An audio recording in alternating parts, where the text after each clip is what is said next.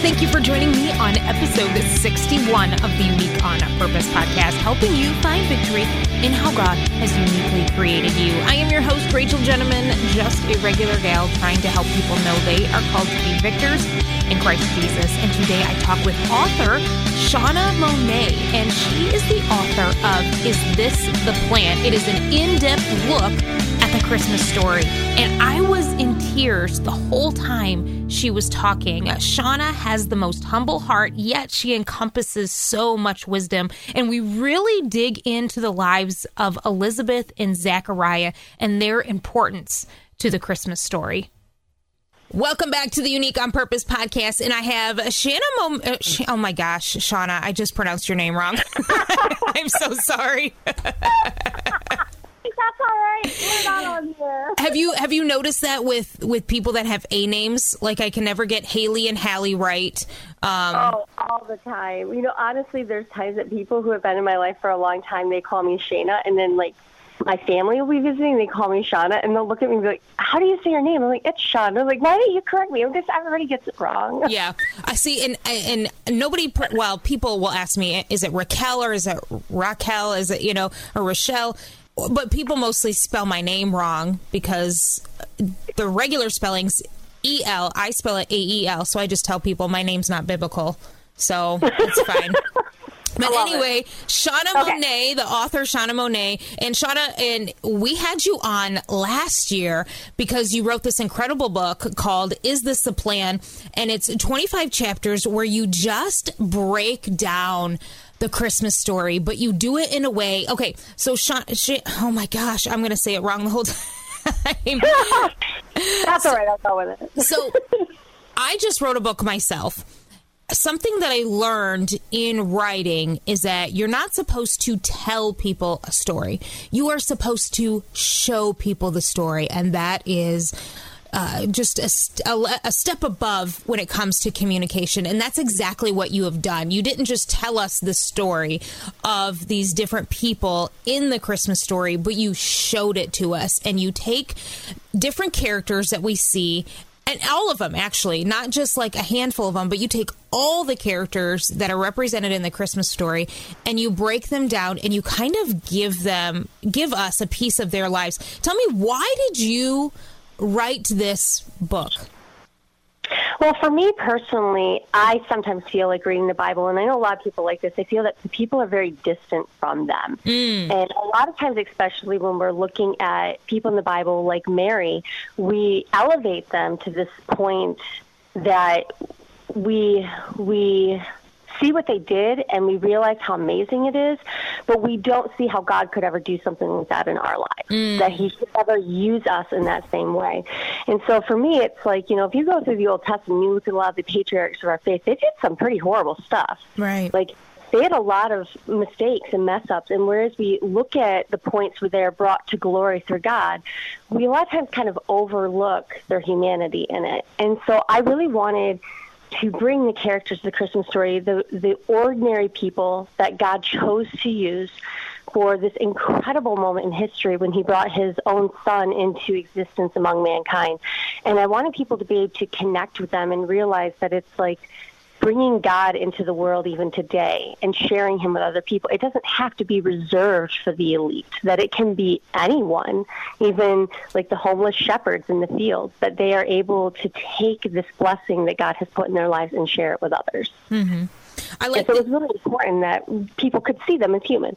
No, that's really good. I like that because in the book, I mean, you mentioned just this small portion about Mary and how she was, you used the word unimpressive. Something to that effect, that she was unimpressive. Yeah. And you're right. Like, she's just this ordinary girl that no one would think twice about. And yet God chooses her. And if God would choose her, how much more is God going to choose us? Now, I want to, you mentioned the word history. And I like that you brought that up because, the podcast is called Unique on Purpose. We talk all about overcoming obstacles, how God uniquely created us, and how we can use how he created us for his glory. And so I'm sure some people are going, well, why are you talking about the Christmas story when this is a podcast about overcoming?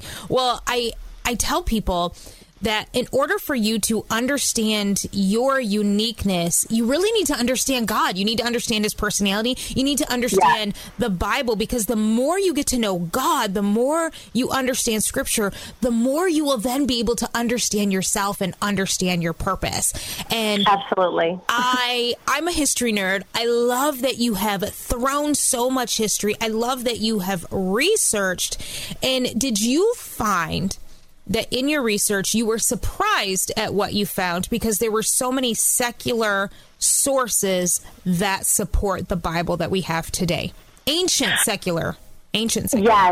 Yes, there were, especially as I'm going through some of the characters like the Magi, who are from the Far East, and it's such a different culture from the Jewish culture, which is where a lot of the root of the story takes place. There was a few texts that I came across that I had a few friends that are like, you're not going to want people to see you reading that. And I'm like, it's research. I don't believe what's being said, but I need to understand the culture. Yeah.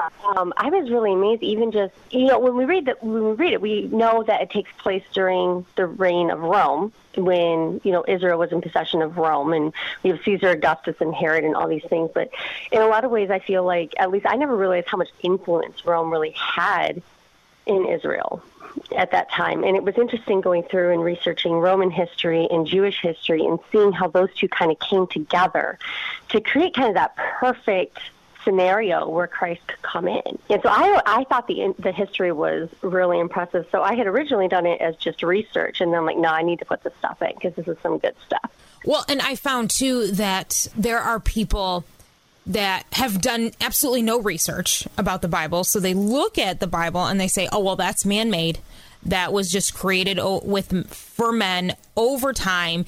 But when you look at the history and you find these secular sources, it's actually shocking to find, because of those secular sources, the Bible's true.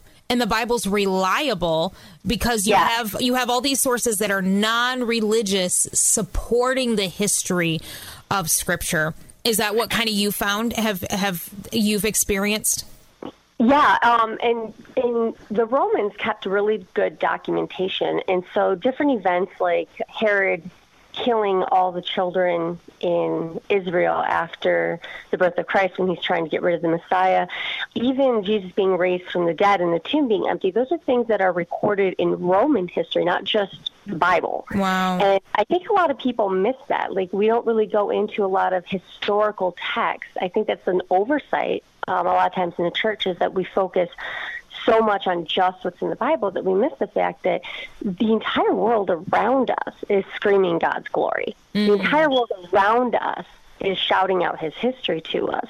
If we just look around and, take the time, it's right there at our fingertips. And I was really amazed kind of going through, just reading up on some of these, leaders in history that we don't really, like Caesar Augustus, that we don't really think is being a part of the Christmas story, and really how much influence he had in that time and how much was documented, because Rome was really at its peak under Caesar Augustus, and how much of his reign had documentation and how much information there really was outside of a biblical source. Mm-hmm. And so I did a lot with that. The other thing I looked into a lot is the original language, and I don't speak Greek or Hebrew. I don't read Greek or Hebrew, but there's so many resources on like core translations from the Bible.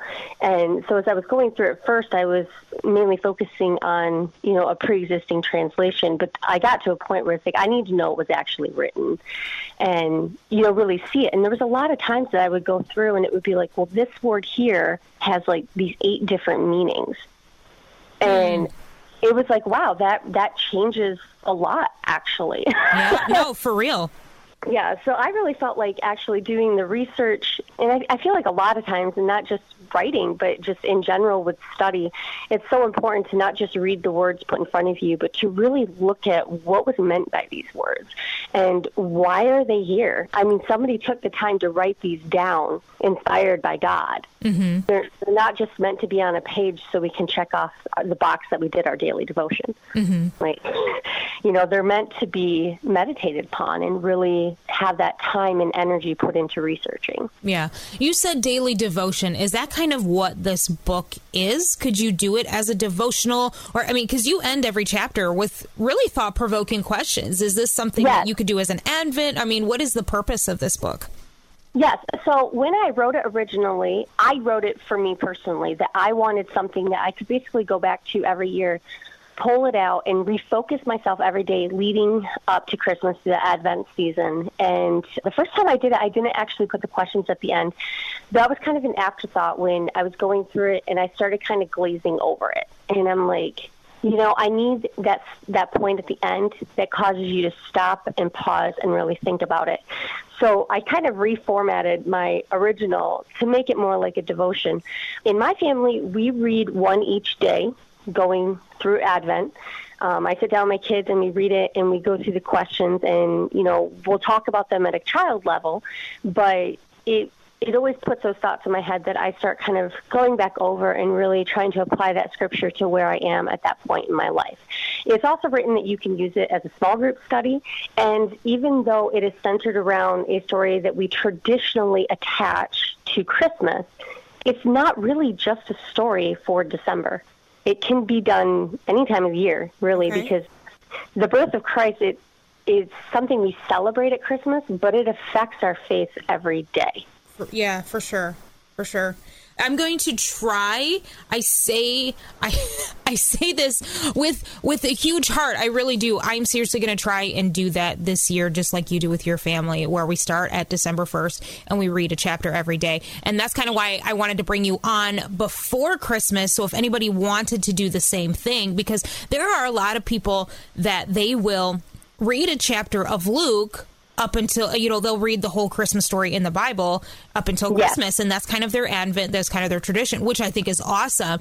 But I know for me personally, and knowing my children, they're not going to fully understand the scripture, but when you take your book along with the scriptures, it kind of gives you a little bit of a deeper meaning because you have dug so much into it. But Shauna, I'm going to challenge you a little bit today, because last year we talked about kind of the villains of the Christmas story. We talked about Herod, we talked about Caesar, and there's so much history that is recorded about them.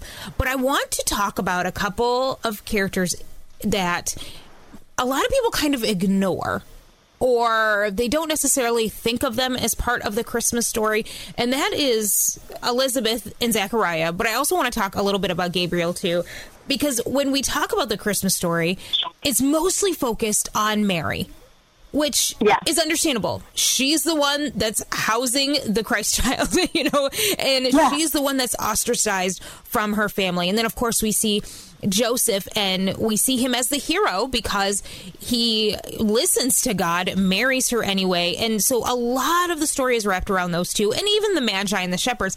But I actually want to talk a little bit about Elizabeth and Zechariah, but I almost feel on the surface that they are insignificant, but I'm sure you would disagree. Yeah, when they first read the story, they kind of feel like a side note. But as I was writing Mary's story, and, you know, Gabriel comes and visits her and tells her that she's going to basically bring the Son of God incarnate into the world, that she's going to become pregnant by the Holy Spirit, that the Messiah is going to be born, and her whole life has just flipped upside down. And in that moment, the one person she decides she needs to go see is Elizabeth. Mm-hmm. And to me, when I have those moments in my life, that it just feels like, you know, I had this plan and I knew exactly where my life was going, and all of a sudden it just all goes everywhere. And everything's up in the air, and I'm sitting here holding the pieces of my life, wondering, how am I going to get through this? You know, I have that person in my life that I'm like, I need to go to this person, because I can go to them, and I know that their faith is genuine. Yeah. I know that they will love me and not judge me, and they will instruct me and counsel me in a very real way that will bring me to God and help me to get through this challenge with God. And so when Mary chooses to go see Elizabeth, that to me said a lot more about Elizabeth than they could have said anywhere else, is that even though Mary didn't live in the same town as her, she probably didn't see her very often. It was usually the families would travel to Jerusalem once a year for the pilgrimage, but it wasn't as if they were deeply involved in one another's life. And yet when she found herself at that point, the one person she thought of was Elizabeth. Mm-hmm. And so she basically puts a stop on where she is in her life right there, and she travels to go see Elizabeth. And I love the story of Zechariah and Elizabeth. It is so small, and it feels so insignificant, and it, in a lot of ways, if not for the birth of Christ, their story would have been this like epic adventure, really, mm-hmm. because they brought John the Baptist into the world. Mm-hmm. And sometimes it's like, I feel like just kind of that oversight with Jesus, but John was brought to make the way for Jesus. And as we watch their ministries, they get older, John preparing the way through baptism and the relationship that him and Jesus have. It's really amazing that that relationship really started way back here with Elizabeth and Mary. Mm-hmm. And I just thought that was so beautiful that it had started so far before, and mm-hmm. somehow I'd always missed that. Do you think that, I mean, I know I completely agree with your point of view, but do you also feel as though Mary went to Elizabeth? Well, no, I guess that doesn't sound right. I almost feel like it was confirmation, right? Because Gabriel approaches Mary and he tells her, your cousin's pregnant too. And it's like, really? Because she's so old. Like, but she goes, she sees Elizabeth, sees that she's 6 months pregnant, but then there's also another confirmation, because Mary hasn't told Elizabeth yet, hey, I'm pregnant with God's child. And yet Elizabeth has John leap in her womb, and right then it's almost like she gives Mary a prophetic word. It's almost like it was just confirmation after confirmation. I don't know. What do you think? Yeah, no, I completely agree. And in that time, like, you know, when we're jumping from Malachi to Matthew, a lot of times it's this very smooth transition, and we see all the prophets here in Israel. And when Elizabeth prophesies, we don't really think anything of it. But first of all, for a woman to prophesy, that was very rare. Yeah. But for her to prophesy in her home, not in the temple, but in her home over another woman, with her husband, the priest, right there silently, it was that right there is an incredible thing, because, you know, with the exception of very few women, we don't see many women in the Bible prophesy. And that moment when she has that revelation and she sees Mary come to that door and that baby leaps inside of her, and there's a connection between John the Baptist and Christ, and John the Baptist, even as an infant growing inside his mother, has so much joy about being that near to the Messiah, that she feels him leap within her. Yeah. Okay. And no. Well, okay, I wasn't going to go this direction, but now you've got me like thinking, and you're giving me chills here. So you're right. Like, she prophesies in her home. Zechariah is probably right there. He's silent. And okay, let me back up. I'm getting like so excited that I'm stumbling over my words. So when Christ came, he really elevated women. And when people say that Christianity is oppressive to women, it's like, oh, man, you need to go back to Scripture and find out what Jesus did, because, man, he elevated women to an extreme level. Do you almost feel like Elizabeth is kind of the beginning of that?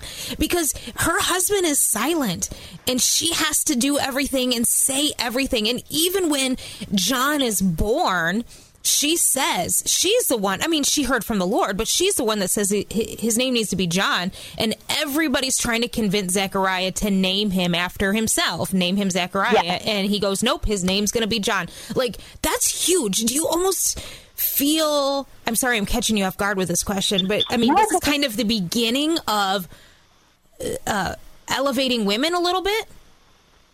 Well, and I do think that, like, in addition, Elizabeth had been so low for so long. At that point in time, like, today, we have a lot of people in our lives that struggle with infertility. My sister and her husband struggled for a long time. And I say that as a past tense, not because of the fact that they had a biological child, but because God was able to move in their hearts and their lives and bless them in a way that they have come to a point of being content if he chooses not to give them a child in that way. Yeah. And it's an incredible struggle. I know for years it caused my sister like physical pain to hear someone was pregnant or be near a new mother with a child, and it was overwhelmingly painful for her. Yeah. And I know it was hard for me even when I was having my second child, because like I was super excited and she was happy for me, but it's like I could also see that pain in her. Yeah. And you know, today we have a better understanding of what infertility is, that we understand genetically how a child is formed. Doctors are able to examine the mother and the father and try to help them come up with alternatives. And there's a lot of different options and things that can be tried when you are in those situations. In biblical times, though, they didn't have that type of understanding. And so when you see the word barren in the Bible, it is the closest thing we have to infertility today. But what it is for them to be barren, they first of all didn't ever put that on the man. It was always put on the woman. And back in Genesis, the first instruction that God gives to creation is to multiply and fill the earth. And the Jews took that command very seriously, that was their job, was to multiply and fill the earth, and that was put heavily on women in that culture. So if a woman couldn't have a child, it was looked at that God was withholding a blessing from her, or it was a curse, or it was a punishment for something she had done. That it was a very spiritual, it wasn't a physical thing, it was a very spiritual thing. And so with Elizabeth being in that position that, you know, she's from a priestly family and she's married to a priest and she's not being blessed with a son, you know, it doesn't matter how righteous they say they are. It's like, yes, but you can't have a child. You're barren. So what did you do? Or why is God withholding this blessing?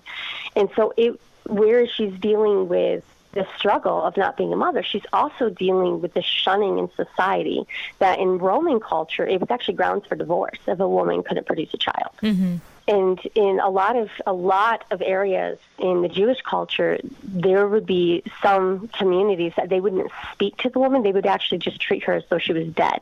Wow. And so it was a very horrific thing, even more so than now, to be dealing with in that time period.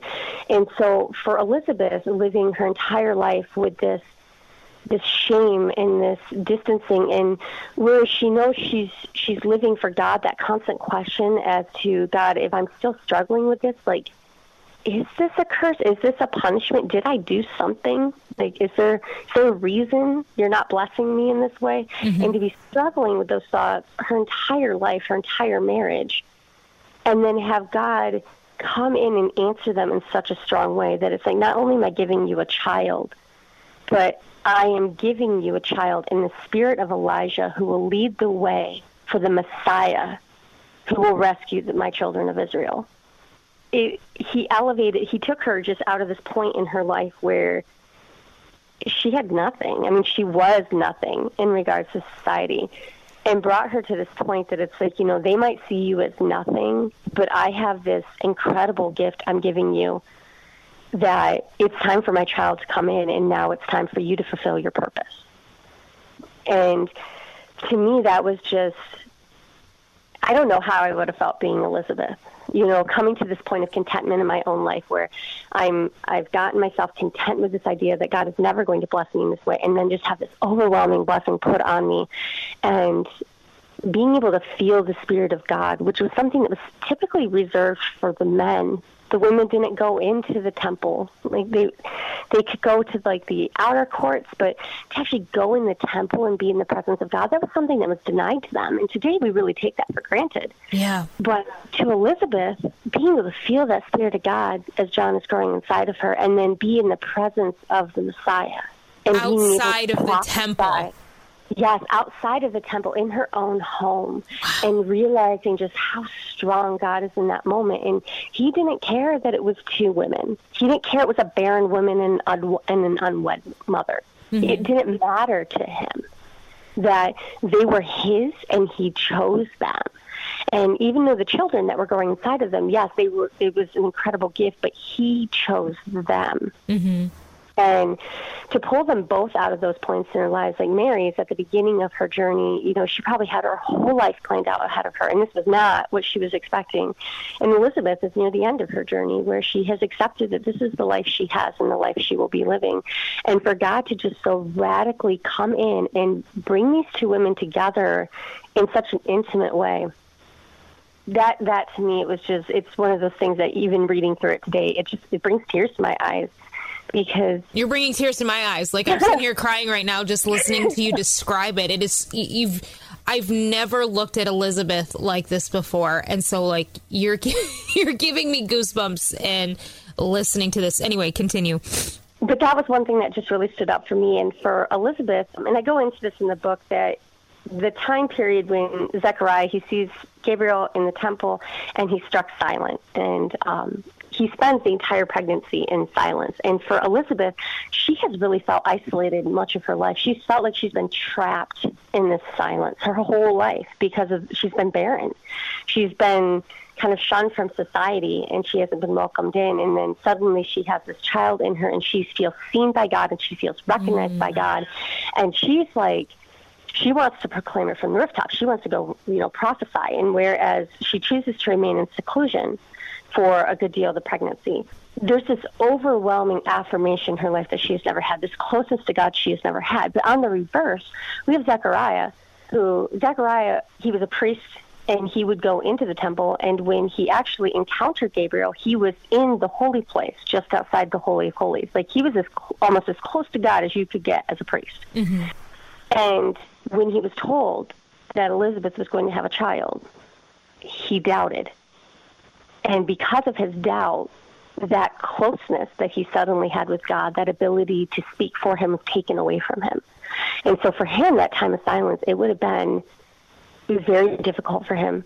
He went from having this intense interaction with God to this distancing.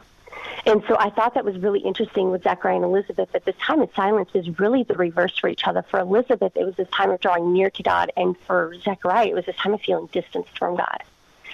So it's like the roles were flip-flopped? Is that kind of what you mean? Yes. Okay. And it was. And then when Mary comes, and Elizabeth is the one who prophesies over him. Not Zechariah, not the priest, not the one you would expect, but his wife, the barren woman, is the one who prophesies over him. Wow. Prophesies over the Christ. And it's the first one to do so. We have later with Simon and Anna in the temple where they also prophesize over him. But at this point, the first person who is called to prophesy over the Messiah is this barren woman. And to me, that was something that really just spoke to me. And with Zechariah, sitting back and seeing God work in his wife in this way, and being the priest and having to have such humility to be willing to step back and allow his wife to be the one that was chosen as the instrument of God in this moment. Mm-hmm. Because, what an honor for a priest to be given to prophesy over the coming Messiah. Mm-hmm. But here he is watching his wife. And to me, it was like, I sit there and I read it, and it's like, what would have been going on in Zechariah's heart at that moment?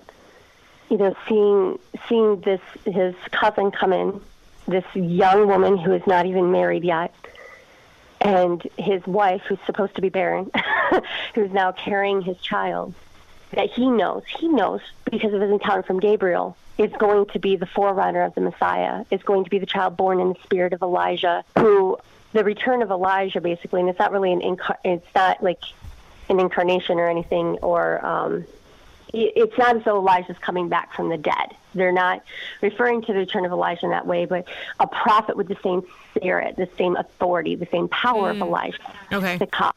And so this is something that the priests have been looking for a long time. And so Zechariah knows that child that Elizabeth is carrying, that is the child that is going to be born in the spirit of Elijah. So even though he was not told this by Gabriel, he knows from his study of biblical scriptures that child, born in the spirit of Elijah, is the forerunner of the Messiah, which means the Messiah is coming soon because that child is the forerunner. Mm-hmm. But that doesn't necessarily mean he would ever meet that child. It doesn't necessarily mean he'd ever have any interaction with him. And the fact that even though in that time of distancing from God, where he is being punished because of his doubt, God allows him to be in the presence of his son. Even in that time. He allows him to be before him, and he doesn't give him his voice back. He doesn't allow him to prophesy. He's not chosen for that role. But God doesn't disown him. Yeah. And here they both are, this couple who has been through such a hardship in their life, really, with the scorn of society and people questioning, how righteous are they really, and are they really following God, and the questions and the doubts and the struggle that they've gone through in their marriage, and suddenly being at this point that this huge, huge thing has happened, that not only has God blessed them with a child, but he has blessed them with being a part of the coming of the Messiah into the world. You said something talking about Zechariah and humility. I never looked at him that way before, because when you are made silent and you are not doing the things that you have done for so long, especially as a priest, and that's part of your job, is to talk, is to do the burn off, you're doing all these priestly things, and now you have to hold back and allow someone else to do it. That had to have been an incredibly humbling experience, but you never see him try and stop his wife. No. That's the thing. Even in the silence, he supports her. I mean, he's by her side. And, when she's arguing that, his name should be John, he didn't verbally tell her, oh, I want him to be called John. That was something he communicated to her in advance. Mm-hmm. Because he was told his name was supposed to be John, but she wasn't visited by Gabriel. And so when she's putting her foot down and saying, no, this is how it's going to be, Zechariah is actually sitting back and letting her fight that battle. And it's not until the people turn to him that he steps forward. He doesn't try to name the child himself. He's allowing her that right of naming that child. Mm-hmm. Even in that moment, he is willing to accept the silence and allow her to be the lead, which, especially in that time period, was not common for men to do. So to me, it was it really showed the strength of the relationship, too, and the commitment they had to each other as a couple and to God, and their willingness to submit everything that their assumptions about their world and their relationship and their purpose, and be able to submit all of that and lay it down before God and accept whatever he gave them back, regardless of what it looked like. You made a comment, and it just made me think about, okay, so both Zechariah and Mary get a visitation from Gabriel, but they both have two different responses where, yes, Mary questions, but it's not a question of doubt. It's just a question of facts, right? Where Gabriel says, how is this going to happen? Yeah, hey, you're going to have a baby. Well, hold on a second. I'm a virgin. I can't have a baby. I know how creation works, right? So it's just questioning the facts, where Zechariah's questions are ones of doubt. Yeah. And so I find that fascinating. I didn't even look at it that way before, how they just had two different responses, and how Mary, in a sense, was blessed because of her obedience, where it's not necessarily that Zechariah is not blessed, but there are consequences when we doubt, and there was some pride there, and I feel as though because of that doubt, God kind of rooted that out. But let's go back to Gabriel. So we have Elizabeth, Zechariah, and it all starts with Gabriel, and that's actually how you kind of start out the book, is with Gabriel. Yeah. But you don't open with Gabriel himself. You open with creation. Why do you do that? In order to be saved, you have to be saved from something. And when you say saved from what? What's saved? What does that mean? Well, when we talk about how Jesus is our Savior, he's our Redeemer, we have to be saved from something. You can't be saved by a hero from nothing. Yeah. And a lot of times, we like to jump right into the New Testament because it's easier to understand, but the Old Testament, that history in our faith, way back in creation to see that original plan. Like, this is what God intended for us. This is what He's, this is what happened. This is how sin came into the world. And now we are being saved so that what that original intention that God had can be restored, that relationship, that closeness with Him. And a lot of times, like, we sit here and for some reason we get so caught up on, like, did creation really take 7 days? Or we get so caught up on the facts in creation that we miss the purpose of creation. Oh, that's so good. And the purpose of creation was really God was creating a world to bring His greatest creation into, which is us. He was creating a world to give to us. And so these 6 days of creation where He is unfolding this incredibly intricate world, and it just is this time of just absolute beauty that is unfolding, it's a gift for mankind. And, at first it's like everything goes well, but, eventually something happens and it goes wrong.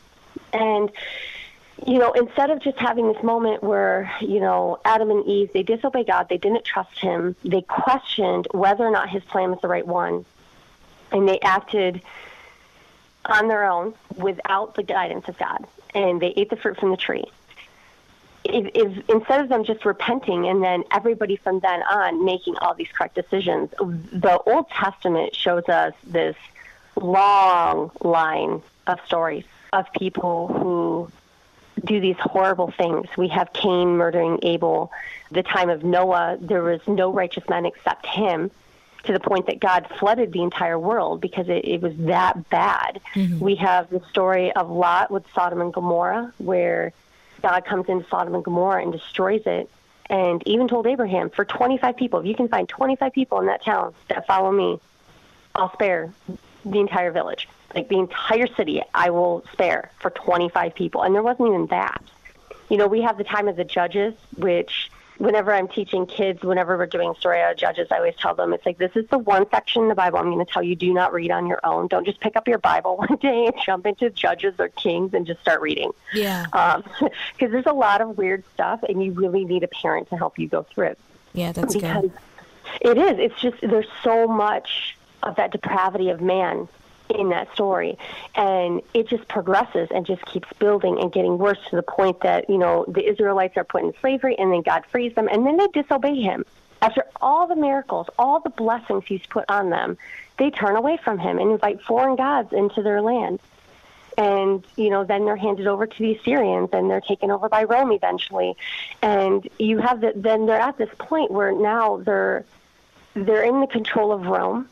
And the priests in the temple still aren't completely getting it, because, like, when Jesus comes in, we see the faith of Pharisees, and we see what that faith is based in. And it's not based in love. It's not based in the love that the Father has. It's not based in the spirit of the commands. It's all about rules and regulations and perfection and appearance.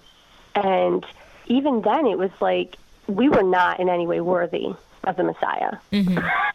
We did not earn the Messiah. We did not earn the right to be redeemed. That redemption, just like the world that was created, was given to us as a gift in love.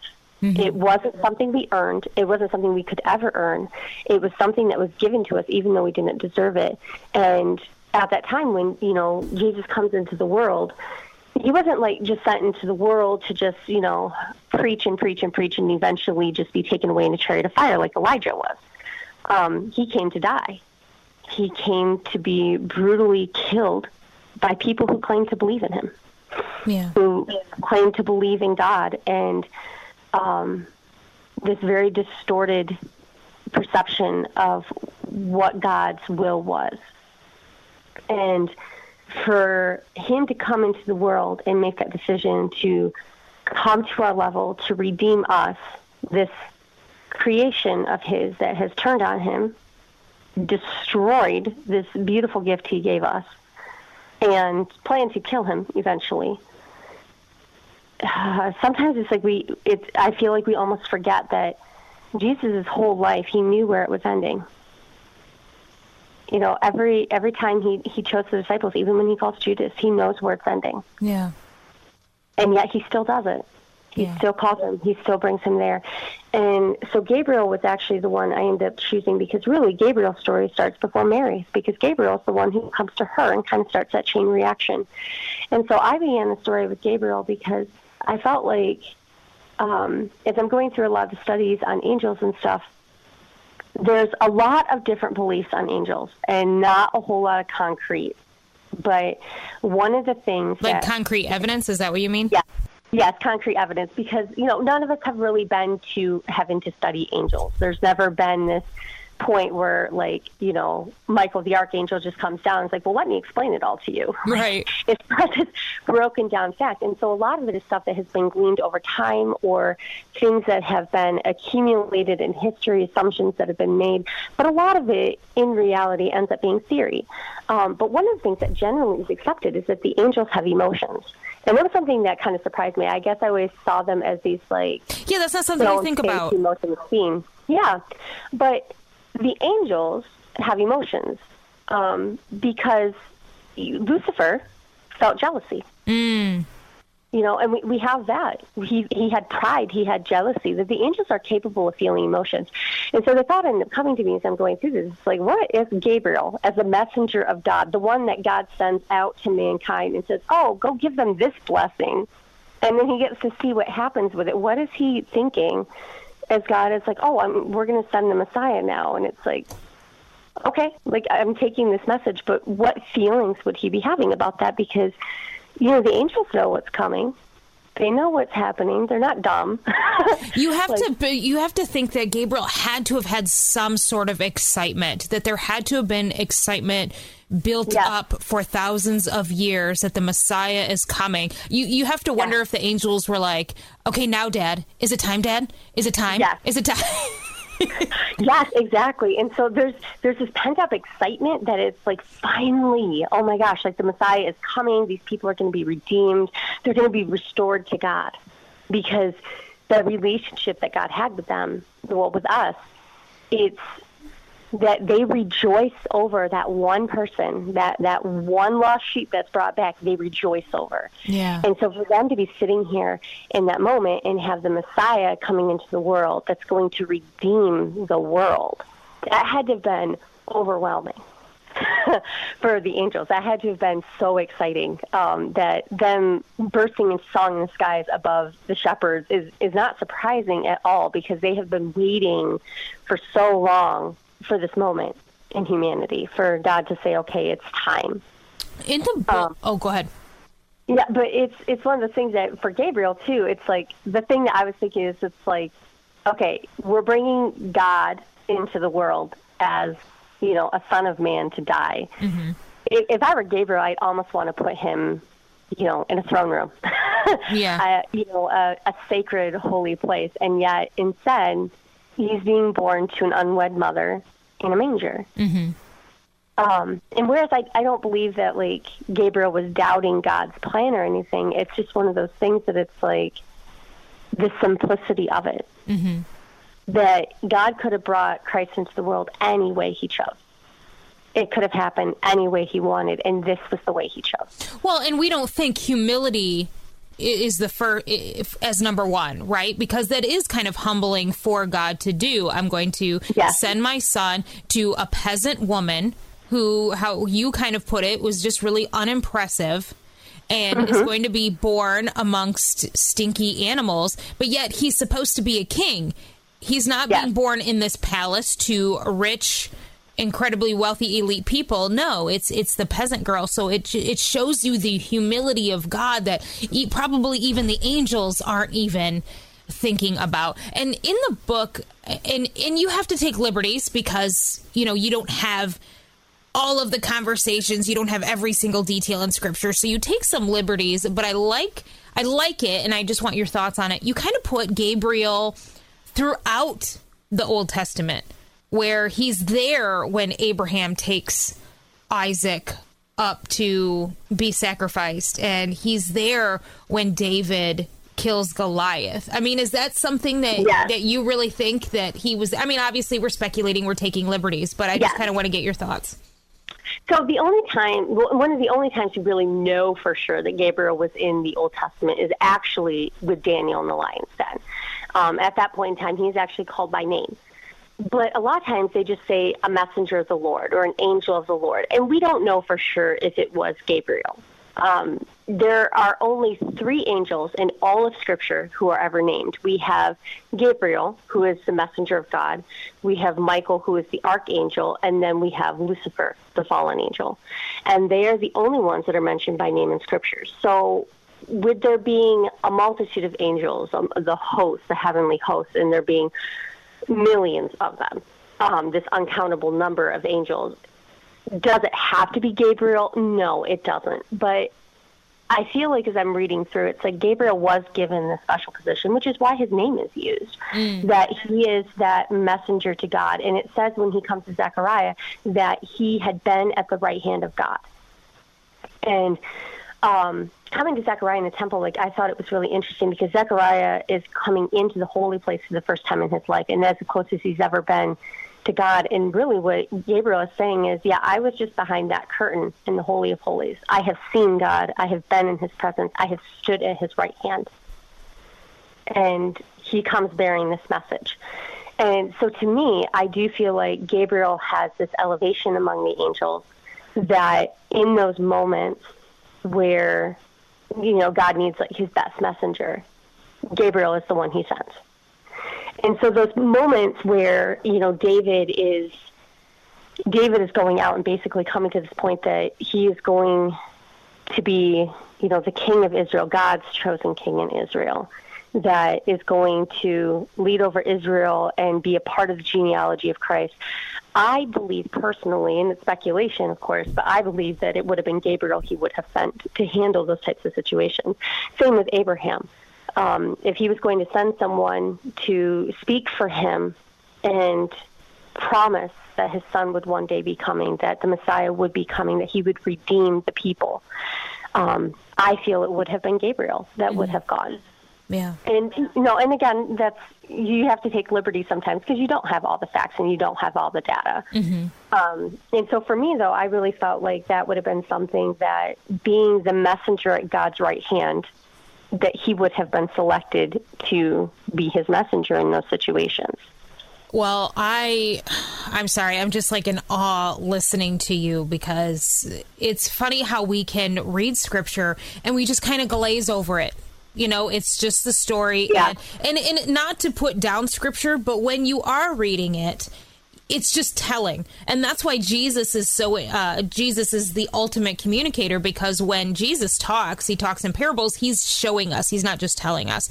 And your book is showing us, just giving your audience a different perspective of the Christmas story, but yet showing us that it's not just about Mary and Joseph. Like, all these other people have such an important part to play, and it's so in depth. You have to study it. You have to do your research in order to know how in depth it is, because it is very surface level. And that's what I love about God too, is you can't outdo God in the sense of research. Like, you're always going to be digging and finding something new and something incredible about the word. And that's really what you bring to us. So the book is called Is This the Plan? And is it on Amazon? I didn't even check. It is on Amazon. Okay, because that's where pretty much everybody gets their books nowadays, is Amazon. That's like the #1 book selling site. Right. Okay. Yes, it is on Amazon. And I'll make sure that I put that in the show notes. And I'm going to put the last time that you were on in the show notes as well, because we really go into depth about Herod and about Caesar and how important their history is to the Christmas story. Again, 2 people that are just there. You wouldn't think that their lives would be important. They're just mentioned in the story, but really, God really wove their stories in, and it is so intricate, and you do such a good job just sharing that with us. So, Shauna, is there anything else that you would like to share with us before we close? Well, of course, I hope everyone goes out, gets a copy of the book, and reads it. Right.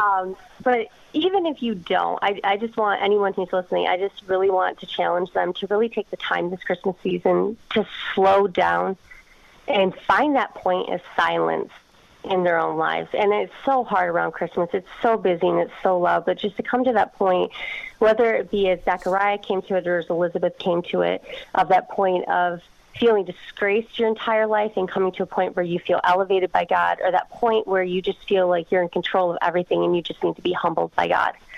But coming to that point of silence and really just taking that moment to let God move in your life and really make you understand what an incredible gift it is that he has given us through his son, and what an incredible blessing he has given to all of mankind and to the world.